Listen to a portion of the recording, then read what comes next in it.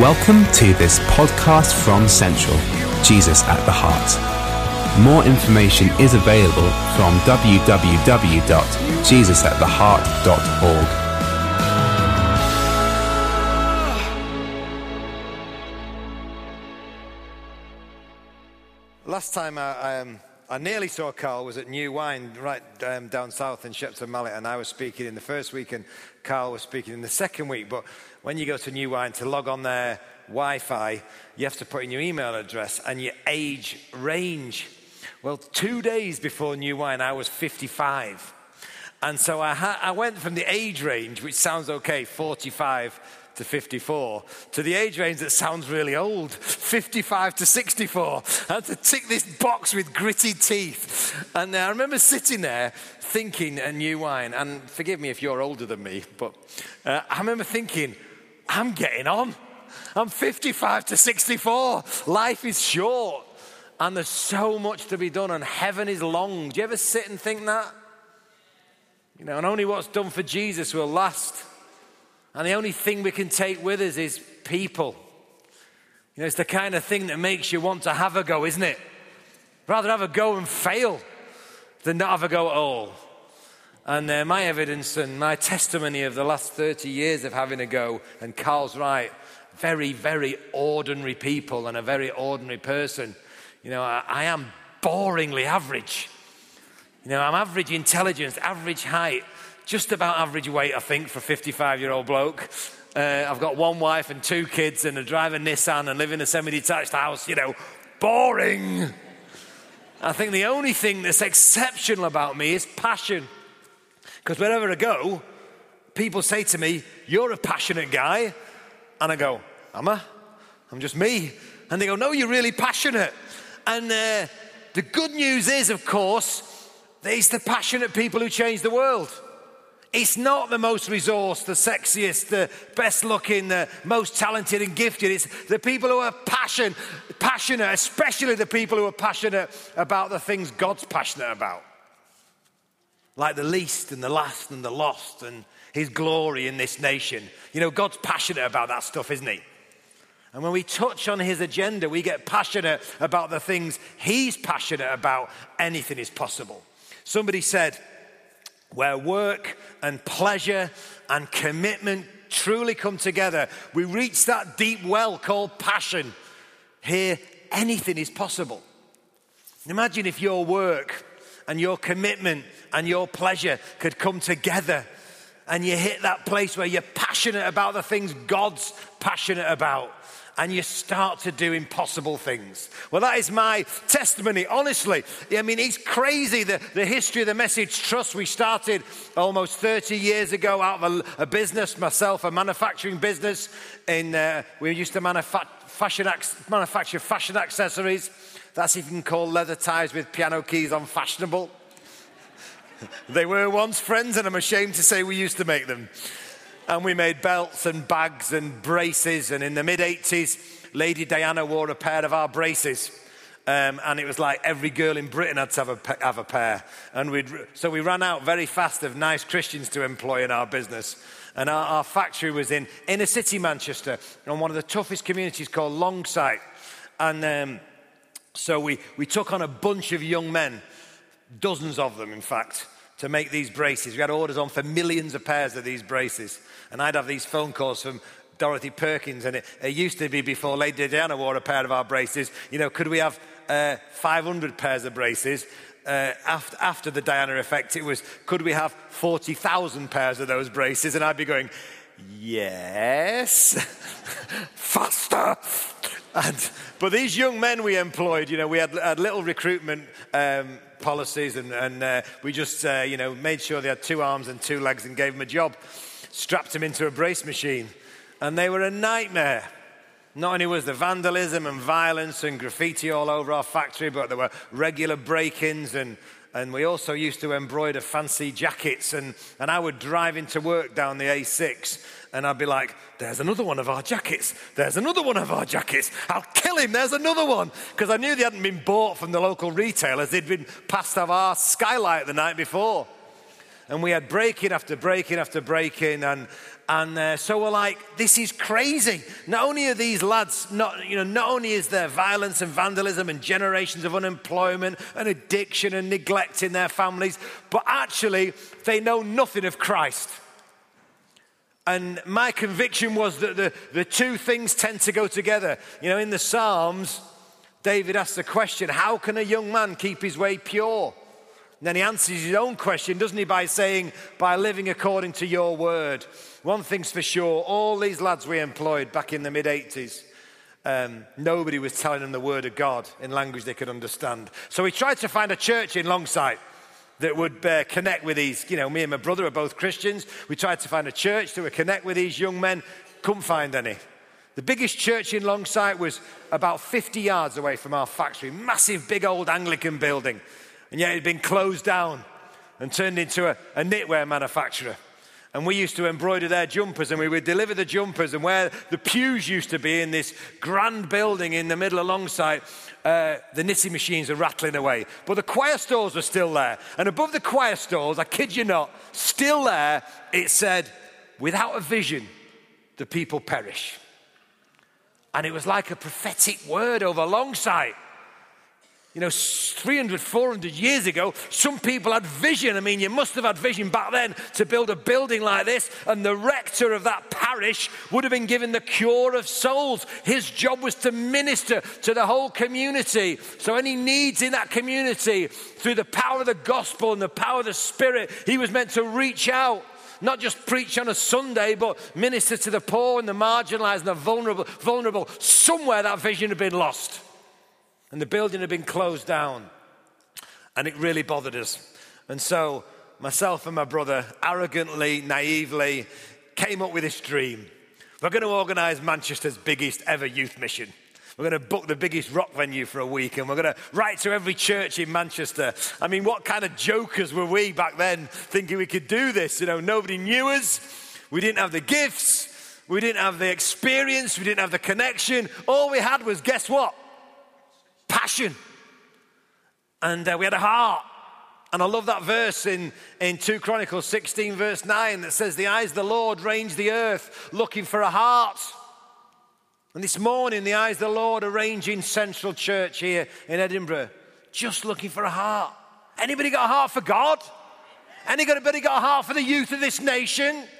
Anybody got a heart that things change? Well, get passionate then. Do something. Step out of faith. Get out of your comfort zone. It's what we did in the mid-80s. And so we booked this rock venue for a week. We wrote to every church in Manchester. And amazingly, God turned up. And we went through the roller coaster of seeing the finances come in, not even at the 11th hour, 59th minute, like 12:05. And we're crying, oh God. But God, we saw loads of young people come to faith, and we saw ministries birthed, and we haven't been the silver bullet for mission in Manchester, but it was definitely the start of something. And shortly after that, I left the business and set up the Message Trust charity, just me and a mate. In his spare bedroom, we downscaled our lifestyles and went for it. And it's been an amazing journey. And we now have over 100 staff in Manchester and programs all over the UK. And we've just launched in Cape Town, South Africa. And we're seeing literally thousands of young people come to Christ. We're even seeing that beautiful thing that's meant to happen, community transformation. Can take you to places where community's been transformed, and it's Christ and his gospel that's right at the center. And we're seeing amazing things happen in prisons and in the most deprived communities, because I have this sense that if we're going to see a new move of God in this nation, in Scotland, it probably won't start with the politicians and the pop stars and the business people. It'll probably start with the poor and the broken and the vulnerable. Always seems to be the way. If you track that through history, when God's going to do a new thing, it always seems to start with the least, the last, the lost. It's where Jesus started. And then it spills up and we all get blessed. So we're going for it all over the UK. And very recently, we've launched in Scotland. We've now got our first Eden team in a place called Parkhead. Parkhead is in Glasgow. The average male life expectancy in Parkhead is 54 years of age. Can you believe that in this day and age? Worse than many, many developing countries. just down the road there. And there's rampant addiction and brokenness, but actually God's on the move. And even last night, people coming to Christ and Parkhead, and God's doing something as we're working with our Eden team, a bunch of people who've moved in that community alongside this beautiful local church there that's got a vision. We're looking at our second Eden team very soon in a place called Drum Chapel, and we want to relentlessly roll out Eden teams, people who live in these deprived communities long term. We've just refurbishing, as we speak, an Eden bus, high-tech youth bus, to go out into deprived communities. We're starting to recruit for a band, a schools band, who will go and proclaim the gospel. And we want to do prisons ministry, and we want to set up businesses in Scotland, and we want to provide reintegration for people who could never get a job otherwise, who've met Christ. But we need more than that, don't we? We need people like you to catch a passion and a vision for this thing. John, who's our director, just stand up, John, Scotland director. He's the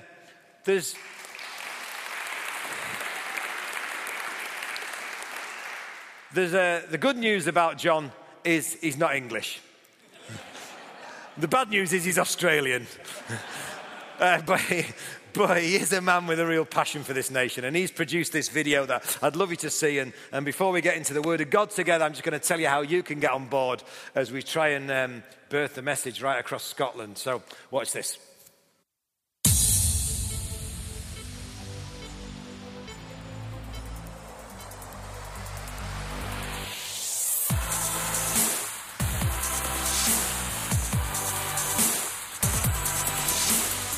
The Message Trust started with what we were convinced was a word from God through the book of Isaiah. In chapter 43, God says, "See, I'm doing a new thing. Do you not perceive it?" And over the last 20 plus years, we've seen God do so many new things through this charity. In schools, prisons and tough communities, we've seen multiple thousands of young people commit their life to Christ. We've even seen whole communities transformed. It's been amazing. But in this last year, we do sense that the whole thing is actually now going to another gear. Eden is on its way to becoming one of the most effective missionary sending movements to the UK. More people than ever are choosing to lay down their lives and move into forgotten urban neighbourhoods, bringing new hope and life. By the end of this year, we'll see a new Eden team planted every month and a fired-up new Eden worker moving into a tough community every 2 days. Politicians, police and local authorities are all sitting up and taking notice of our Manchester-based Enterprise Centre. As we provide jobs and mentoring to young people leaving prison, we're making a measurable difference in the pattern of reoffending in our society. Our businesses are growing and our centre is busier than ever. New apprentices are joining us every month to help keep up with demand. And this year our plans for Creative Mission are going to a whole new level too. In partnership with local churches and other youth agencies, we're planning the biggest youth mission for a generation. Through intensive schools missions followed up by arena-sized gigs, we're aiming to preach the gospel of Jesus to around 2 million young people and dream of seeing 200,000 respond to Christ. That's a truly culture-shifting number of new disciples, which would impact every area of our nation's life. It's called the Higher Tour, and it starts in Manchester in 2016 before going region by region across the UK over the next 5 years. You might be thinking this all sounds a bit much, but in 2014 we've been blown away by how much God can do to ordinary people like us in 12 short months. Last year we told you about the launch of Message in South Africa. In a little over a year, Message South Africa has grown from 2 staff members to a team of almost 20, with its first Eden team, prison ministry, reintegration, a creative mission team, its first business and plans for an enterprise centre already in progress. We're learning that mission is about saying yes to God's invitation to join him on this amazing kingdom adventure. It's about hearing his call and saying, "Here I am, send me." We've been talking to local church leaders behind the scenes for quite a few years now about the possibility of the Message starting to work in Scotland in an intensive way. And until now, it's never felt quite right. But there seems to be a bit of an open door and an opportunity where we can start to step up. We are not the silver bullet for mission in Scotland. That is not our heart. We're not going to parachute in.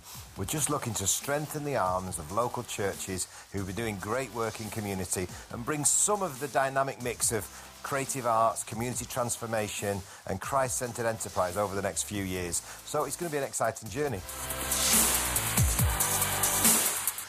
And right now we're inviting you too.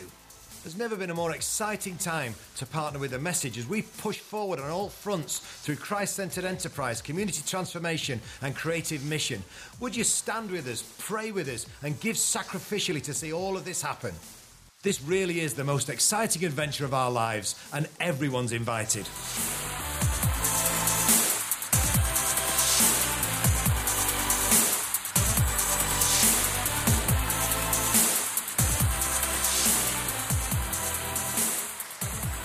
Okay.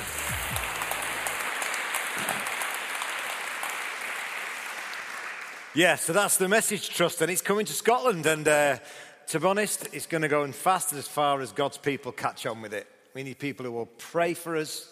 Please, there's a form at the back on our stand that you can fill in. If you want to pray for us, regularly pray for us. This movement needs to move forward on its knees. We need people who will consider joining teams. If you could join an Eden team, seriously, consider moving into one of these deprived communities over the next years. We'd love to have a conversation with you. And we need people to give financially. And I asked Carl if it was okay to say this, and he encouraged me to, so I will. This thing can't run on fresh air. I'm not a millionaire. I ain't got the money for Message Scotland, but God's people have. And if over and above what you give to your local church, you were able to support the message, that would be amazing. And there's a form at the back on the stand that you can fill in to regularly support the message in these critical early stages. If you're able to do that, I'd love to give you a copy of my book. We've only got one left, though, after West Hales last night. So that's good news, but we can post you one. Or I can give you a copy of Matt Wilson's wonderful book about Eden called Concrete Faith as just a little thank you. So please will you visit the stand at the back, find the information. Please, if you like the sound of this, cheer us on. Let's have people who pray, let's have people who give, and let's have people who go as we look to see transformation come to Scotland. Lots of ways, Glasgow particularly, but even parts of Edinburgh, don't feel unlike Manchester 25 years ago. I remember going to see the Bishop of Manchester, like pretty much the first meeting when me and my brother had booked the rock venue for a week and written to every church and stepped out in faith for what would become Manchester's biggest ever youth mission. And the Bishop of Manchester said, well, all I can say is good luck to you. I've got 365 churches in my diocese and I can't think of one with a lively youth work. What a thing to say. And yet the landscape is very, very different in Manchester. It's not full-blown revival, but the church is growing. And I've got the headlines. Youth recruits lift church gloom. And most of that growth is amongst young people. We don't have any large churches. Now we've got a bunch of churches who just push through the 1,000. But it's not just 1,000 people gathering on a Sunday. It's the fact that these churches are missional and engaged. And things are changing in Manchester. We want more, but why not do it again, Lord, in Glasgow and Edinburgh and Dundee and across this great nation of Scotland? Well, we're going to have a go. And we've certainly got lots of passion. And you never know, maybe the Lord will be with us. And maybe his people will catch a vision for it. So, anyway, enough said. I could spend the next hour, you probably gathered, rabbiting on, and then we'd run out of time and they'd heard me off and I wouldn't have preached the word. So let's get in the Bible together, can we? And this morning I want to speak, on two of the most famous passages in both the Old Testament and the New Testament. If you've been a Christian any amount of time, you will have, I'm sure, come across Isaiah chapter 61. Isaiah chapter 61, very, very famous words. Let me read just a few to you.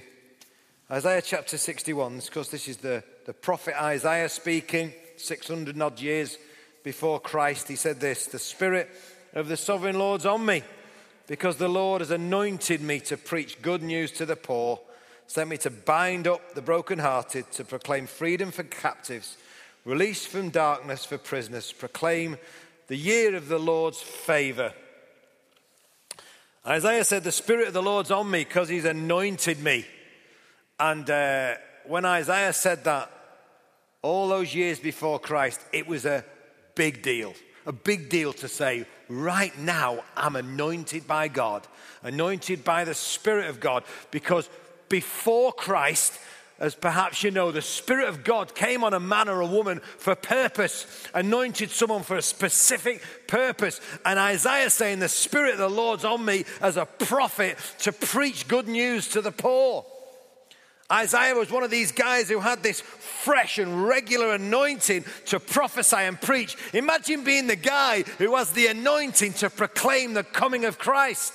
Throughout the book of Isaiah, Isaiah tells us exactly what to look out for when the Savior of the world comes. Because not just Isaiah did it, loads of prophets did it. There are hundreds of prophecies throughout the Old Testament, hundreds of years before Christ, all these guys saying, this is the family he'll be born into. This is the town he'll be born in. This is what his friends will do to him. Even down to, this is how he'll die, pierced through his hands and feet before crucifixion was even invented. Over 300 super specific prophecies about the Savior of the world as these prophets prophesied under the anointing of the Holy Spirit. Nobody fulfilled more than 2 or 3 of those prophecies. Maybe there were guys who were crucified, who were born into David's family. Maybe there were people who were born in Bethlehem who were betrayed by the friends. But nobody fulfilled more than 2 or 3 prophecies. One man fulfilled over 300. All sorts of prophecies you could never fix. What's his name? No, come on, Central, what's his name? Jesus. Like some massive spotlight from heaven. He's the one. He's the one you've been waiting for. And under the anointing of the Holy Spirit, Isaiah had this amazing privilege of prophesying the forthcoming Christ, the Savior of the world. And then he comes along and he fulfills every single prophecy. Beautiful, isn't it? That's enough to make me believe. That's enough to make me bow down and worship. But in the Old Testament, it's not just prophets and preachers who are anointed. In the Old Testament, we find people who are anointed with great strength. Samson was anointed with this extraordinary strength by the Spirit of God. It tells in Judges to fight lions and bring down buildings. Guy called Bazazel was anointed with great artistry and craftsmanship, it tells us in Isaiah 35. David, the great king in the Old Testament, was anointed with the Holy Spirit for leadership and worship. In fact, interestingly, in 1 Samuel 16, it says the Spirit of the Lord came upon David in power. That regularly happened to men and women of God before Christ. But the very next verse says the Spirit of the Lord departed from Saul. It could happen. The Spirit could leave you. It was why David's great cry at the time of his brokenness and appalling sin in Psalm 51 was, do not take your Holy Spirit from me. David knew the Holy Spirit could leave a man of God. And he knew he was never going to be the leader, never going to be the king, never going to be the worship leader, and never going to fulfill his priestly duties without the power of the Holy Spirit. But praise God, we don't live in the Old Testament. Don't we need to get a little bit excited about the days we live in? The last days of planet Earth, that we live post-Christ, where we can know the permanent filling and anointing of the Holy Spirit. Are you glad about that, anybody? You know, it's now 20 to 12. Fortunately, I've not asked what time this service is meant to finish. But I'll behave myself, don't worry. But 20 to 12, I'm meant to be being filled with the Holy Spirit. You know that, don't you? I'm not meant to look back, 1987, I had this big experience in a meeting and I was filled with the Holy Spirit. Right now, I'm meant to be being filled with the Holy Spirit. You know why? Because I leak. I need a constant filling of the Holy Spirit, and I can experience it. Not just a constant filling of the Holy Spirit, but I'm meant to be moving in the power of the Holy Spirit. It's fascinating to fast track through history. Those 600 and odd years, Jesus arrives on the scene. There's all this palaver around Bethlehem. There's like dozens and dozens of prophecies. Boom, boom, boom, boom, boom. All fulfilled as Jesus arrives on the scene and a baby in Bethlehem. And then, apart from one appearance in the temple, there's pretty much silence for 30 years. Have you ever thought how frustrating that must have been for the angels? You know, they've all been like, glory to God in the highest and peace on earth. And they're all like, he's here. I've been waiting all this time. And the Savior of the world's around. And he goes off and starts making tables. You know, give us a break. But then timing is perfect. And it's time for Jesus to start to move. And the Bible says in Luke 4, just before he birthed his amazing ministry, he went into the desert for 6 weeks, scrapping with the devil and receiving that intimate, beautiful, out of that intimate, beautiful relationship with the Father, receiving his calling and the Father's downloading all this amazing stuff, I believe, through his word as he fasts and prays and resists the devil. In Luke 4, it said he went into the desert, Jesus filled with the Holy Spirit. A few verses later, he says he came out of the desert in the power of the Holy Spirit. You see, I've got a sense that filling is for us here. You know, God fills us and deals with stuff and sorts our lives out and gives us his heart. Gives us fresh passions by the Holy Spirit. The power is out there. Do you need the power of God to live the Christian life in the office tomorrow morning? Do you need the power of God to resist sin when your wife's being a real ratbag and you're such a saint? You know, we need the power of God out there, don't we? We need the filling here so we can experience the power there. As Jesus came out of the desert in the power of the Holy Spirit, there was just this kind of God coincidence that happens to people who are moving in the power of the Holy Spirit. It was his time to read the scriptures. And guess what the set reading for the day was? As Jesus unraveled the scroll, the set reading was Isaiah 61. And the Bible tells us, and I've been to this little synagogue in Capernaum, tiny little place where Jesus read these words. But the Bible tells us the way Jesus read it meant that every eye was fastened on him.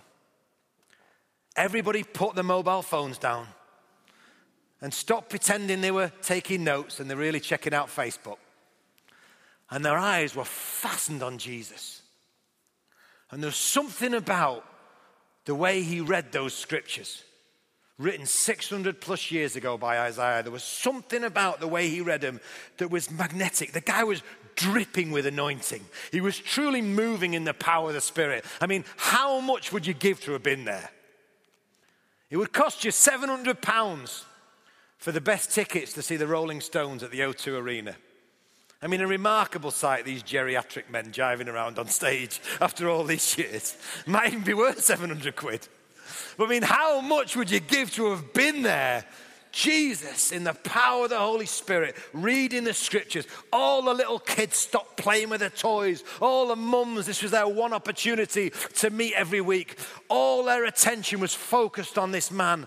What was it? Was it the Spirit of the Sovereign Lord? He's on me. He's anointed me to preach good news to the poor. I don't know what it was. But there was something about the way he read those scriptures that just captivated everybody in that place. And then he preached his sermon. It was 11 words long. It was the greatest sermon in the history of the world. In your hearing, these words are fulfilled. As they listen to Jesus, we're going to see a man who's God come to earth. We're going to see a man who preaches good news to the poor, who binds up the brokenhearted, who opens the eyes of the blind, who announces the year of the Lord's favor. And for 3.5 years, Jesus went out and did it. He just lived it. It's the most beautiful thing you've ever seen. And he gathered alongside him a rag-bag bunch of unschooled, ordinary guys who journeyed with him. They believed he was the one. They'd read the Bibles. They knew about all the promises. They saw what was going on. They saw the lame dancing and the dead rising, and they heard the words that came out of his mouth. They knew what was going on. This is God come to earth. This is the Savior's on the scene. They believed with their whole heart. But then, the horror of the cross. They also knew that in the Old Testament, he said, cursed is anyone who's nailed to a tree. And they saw Jesus die this hideous death on a cross, and surely he couldn't be the Savior after all. It had all gone wrong, and they fled, and they denied him, and they betrayed him, and they doubted him. But then he rose from the dead. He proved he really was. He died on that cross, and if you don't know it, I'm here to tell you this morning, not just for those disciples, but for you and for every person who's ever lived. And when he died on that cross, he took the full wrath of God against sin. He was punished for my sins. I'm going to heaven because Jesus died on the cross for me, and you can go too. The good news is I won't look like this in heaven. I kind of will look like this. It'll be me. You'll recognize me, but you'll be like, Andy's looking good today. And the ladies will be going, Andy's got hair and a six-pack. You know, it's like me perfected. It's going to be a beautiful thing. I mean, get used to it. I'm going to be there for all eternity. Not because I deserve to be, not because I used to rap for Jesus, not because I've built a Christian ministry, not because I'm a man of passion, none of that, just because I've accepted what Jesus did on the cross for me. And I've given my life to him. And I've put him in charge of my life. And I want to follow him. Clearly not the man I should be, but I've done what's necessary to go to heaven, and you can do it this morning if you don't know Christ. And it will be the best day of your life by far, I promise you. After the resurrection, Jesus walked around for 6 weeks. Again, 40 days is kind of important in the Bible, but for 6 weeks, proving to the disciples that he was who he said he was, Savior and Lord. 500 of them, he preached to a meeting larger than this. He made breakfast for them on the beach. He taught them and he spent time with them. And then he gathered them on a hillside and he said, boys, it's time for me to go now. And the disciples are like, no way. You're not going, Jesus. It was bad enough first time. And Jesus said, no, it's better if I go now, because if I go, I can leave behind my spirit. If I go now, I can leave behind my spirit. And my spirit won't just need to rest on one man here and one man there for purpose. My spirit can be poured out on all flesh, as was prophesied in the Old Testament. Every man, woman, and child can know the filling of the Holy Spirit. Every man, woman, and child can move in the power of the Holy Spirit permanently. You can know that. And he breathed on them like the breath of God and said, receive my spirit. And then he said these beautiful words that aren't just for the disciples, but for us today. He said, as the Father sent me, I'm sending you. And here's how I'm sending you. By the power of the Spirit.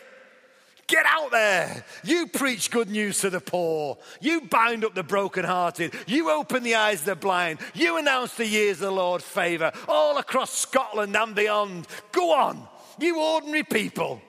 Go on, get out there. And guess what? They did it.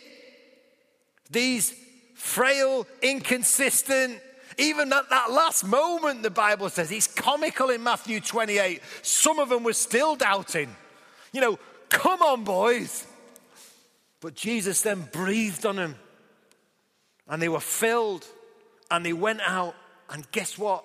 2,000 years later, more people are going to come to Christ today than at any time since Jesus rose from the dead. All over the world, the Spirit is moving. I mean, we live in one of the sweaty bits of the world, or you do, sorry, where the Christian church isn't growing. I mean, that can't be right. How can the land of the Bible be the one place in the world pretty much where the Christian church isn't growing? This tiny little bit of Western Europe. The fires of revival are blazing all over the world. And today, the 13th of September, is the most exciting day in church history. You know why? Because more people are going to discover life in Christ today than at any time since he rose from the dead. Surely that's got to get us passionate. We live in amazing days. Pretty soon, you know, the largest church in the world is going to be in China. In my lifetime. Well, as long as I live a bit longer than my dad, who died at 61. In the next 20 years, we're going to see the church in China. There wasn't supposed to be a church in China. It was meant to be crushed. But you can't crush the church because Jesus said, I'm going to build a church. And hell itself isn't going to stop it. So the dark continent Fires of Revival Africa. It's not dark anymore. Of course, there's terrible problems with poverty and there's all sorts of issues, but the Church of Jesus is growing like wildfire. Go all over the world. Look what's happening in South America and Asia. One of the funniest things God's doing is amongst Farsi people. Everywhere I go, I see Farsi speakers who are coming to Christ. Iranians are jumping into the kingdom in Manchester like you wouldn't believe. Somebody's prayed. Somebody's sowed into those people. And their hearts are soft. All over the world, the Spirit's moving. This is an amazingly exciting day to be a Christian.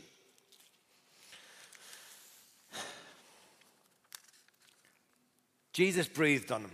And just to finish, I want to say this. Jesus breathed on them and anointed them to preach good news to the poor. And if there's one thing that I've been fired up about recently, it's the need to preach good news.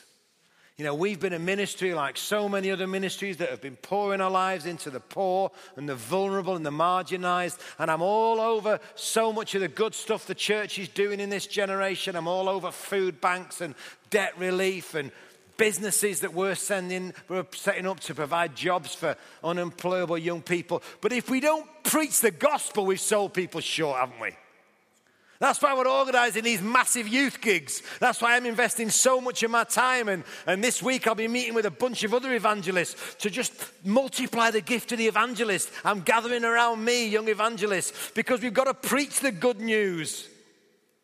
It's brilliant that we care for the poor in our nation and the poorest of the poor around the world. But I feel like just recently, maybe there's been a loss of confidence in the power of preaching.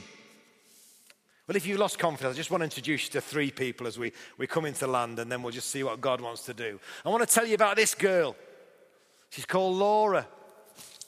For 18 years, she was a heroin addict.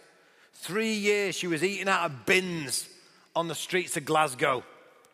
And then a team from Manchester went up and preached good news. She was literally dragged in off the street. All she had was a shorts, a T-shirt, and a mobile phone. And she went forward in that meeting and gave her life to Christ. And the church said, "Where are you going to sleep tonight?" She said, "I've got nowhere to sleep. My boyfriend's battered me. I've been out on the street and I've got no food. I've got nothing." They said, "Well, come home with us." And that night they bundled Laura up in the van, took her back to Manchester. And the church started to disciple her. We discovered that Laura, this girl whose life is an utter train wreck, is this amazing Vidal Sassoon trained hairdresser. You know, before heroin kicked in, before all that carnage, she's now full of the Holy Spirit, and we give her a job. It's the easiest interview we've ever done, because she's a booked out hairdresser now, and she's married this guy called Cyril. Cyril had a personality disorder. He was told he'd never leave a mental institution. He's got his arms are covered in cuts because he tried to commit suicide so many times, and he was literally at one point in his life eating razor blades. He was so broken because of all the abuse and neglect. And then somebody goes to Cyril and said, "Come along to this meeting, Cyril." And he manages to get freed from his mental institution to go to a Christian meeting. He bows the knee and God heals him of a personality disorder. He was told he had a split personality. Now he's our caretaker and oversees all our building facilities at the Message. And he's a raving evangelist. And he went up to Parkhead, back to Glasgow with Laura a couple of weeks ago. And one of the most precious texts was, "Just led a heroin addict to Christ on the streets of Parkhead." Cyril, I thought, get in. You know, out of your brokenness, suddenly you're moving in the power of the Spirit. Tell you about this guy. Jason. Jason was one of Manchester's most prolific repeat offenders. He's what's called a mapper. 12 of the last 13 years, until 3.5 years ago, 12 of the last 13 years he did in prison, multiple sentences. A mapper is multi-agency protection. So when you come out of prison, you've got 24-hour watch, police, social services, council, because they know you're such a nightmare. They know you're at the center of drug dealing and criminality and you're leading people into all kinds of evil. So they watch you to try and get you back inside as quick as they can. Anyway, Jason came to the end of himself. Somebody shared Jesus with him. And he decided, I've either got to give my life to Christ or I've got to die. He decided he was going to eat himself. He was going to stop eating. He didn't eat for 2 weeks. He's so broken, Jason.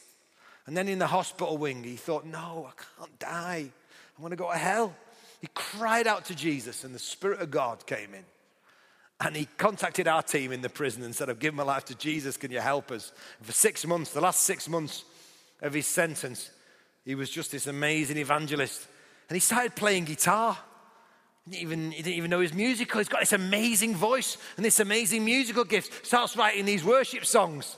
He's the first employee that we employed in our first building business 3 years ago. He's virtually, I think he's missed like 1 day off sick in the last 3 years after working for 2 weeks in his whole life. And he's an amazing evangelist who leads people to Jesus left, right, and center. And he's a foreman in our building team, amazing plasterer now, and a role model. And he set up this business in Wythenshawe, growing organic food with all the scallies. So they got like these domes in Wythenshawe, and they're growing all this food and selling it to the market gardens. And it's just a beautiful thing. There's some things that only Jesus can do. You know that, don't you? But there's some people who need to hear the gospel. You know who they are? Everybody you've ever met. Not just the heroin addicts and the people with personality disorders and the violent criminals, but everybody you've ever met. We had just bought this building. I mean, it's a 13-bedroom manse, because when people, former URC manse, and when people come out of prison, we provide them with a job, with a real salary, provide them with a home, loads of discipleship. And we've got a bunch of houses all around Manchester. But we've also just taken this big one for the most vulnerable, the people who need the extra support. And I mean, it's just a total miracle that we even got it. The police said, you're not having that building there once we put the deposit down. And like, we weren't going to get it back. The local councillors all kicked off, said we don't want all these feral youths in our neighbourhood. I went to see Central Council virtually on my knees, and the top lady at the counter said, just get your deposit back, Andy. We're not going to pass it. Guess what? It all got passed. And all the finances came in, and we're now refurbishing this building, and we're calling it The Oaks. We're calling it The Oaks because the vision of the Oaks is the vision of the church. Because in Isaiah 61, it goes on to say, to bestow on them a crown of beauty instead of ashes, instead of mourning, a garment of praise, instead of a spirit of despair, a garment of praise instead of a spirit of despair. They'll be called oaks of righteousness, a planting of the Lord for the display of his splendor. You know what you and me are meant to be? We're meant to be oaks of righteousness. We're meant to be a planting of the Lord for the display of his splendor. And of course, God gets a lot of glory, doesn't he, through heroin addicts and violent criminals and people who are amazingly healed from personality disorders. But you can be a planting of the Lord for the display of his splendor. As you get filled with the Spirit, as you move out in the power of the Spirit, as you get passionate about the things God's passionate about, you can be the oak of righteousness. And the beautiful thing about that picture is an oak tree is filled with what? Acorns. Acorns that are planted out. The reason heaven gets excited about one person who gets saved is because one person never gets saved. One person is planted at the center of ever-expanding spheres of influence for good and for God's glory. It's an amazing thing. It's an amazing thing, baptizing people and saying, are you in? I'm in, fully in. Dunk me, get me in there. I want drenching, I want filling. I don't want to put me tippy-tappy toe in. I don't want a bit of sprinkly on my head. Jesus, I'm in. I'm in, fully in. All of me. Drench me with your Holy Spirit so I can be the man or woman you want me to be. Let's stand together.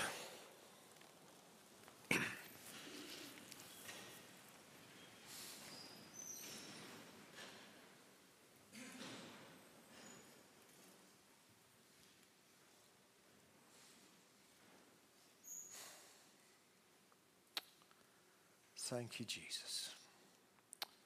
Thank you, Lord. Just as we move towards the end of this service, we just say, God, come, Holy Spirit. Come and fill us in this place.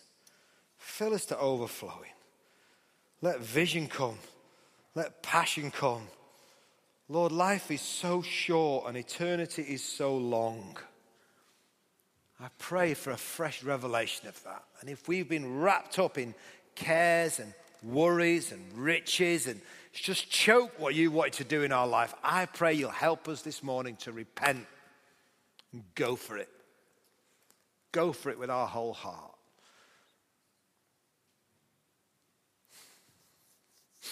Tonight in this place, I want to do a full-on invitation for people who first time want to give their life to Christ. I don't know whether people will be here.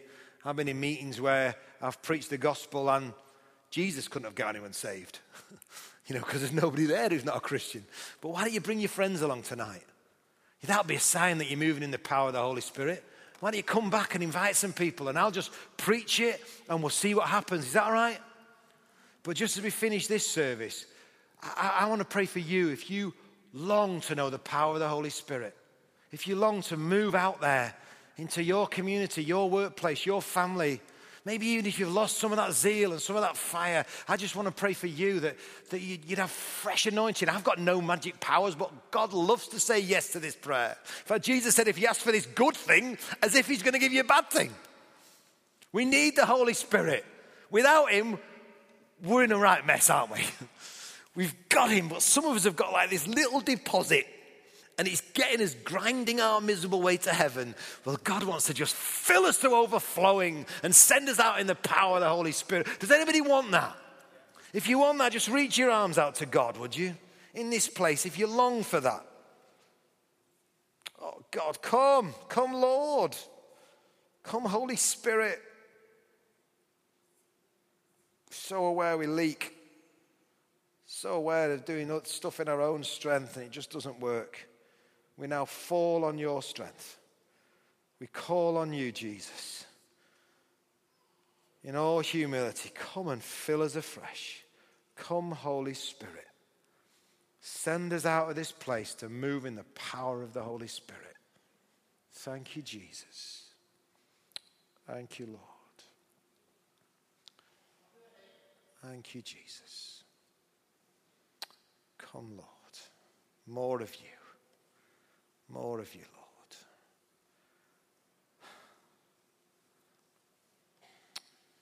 Lord. Amen.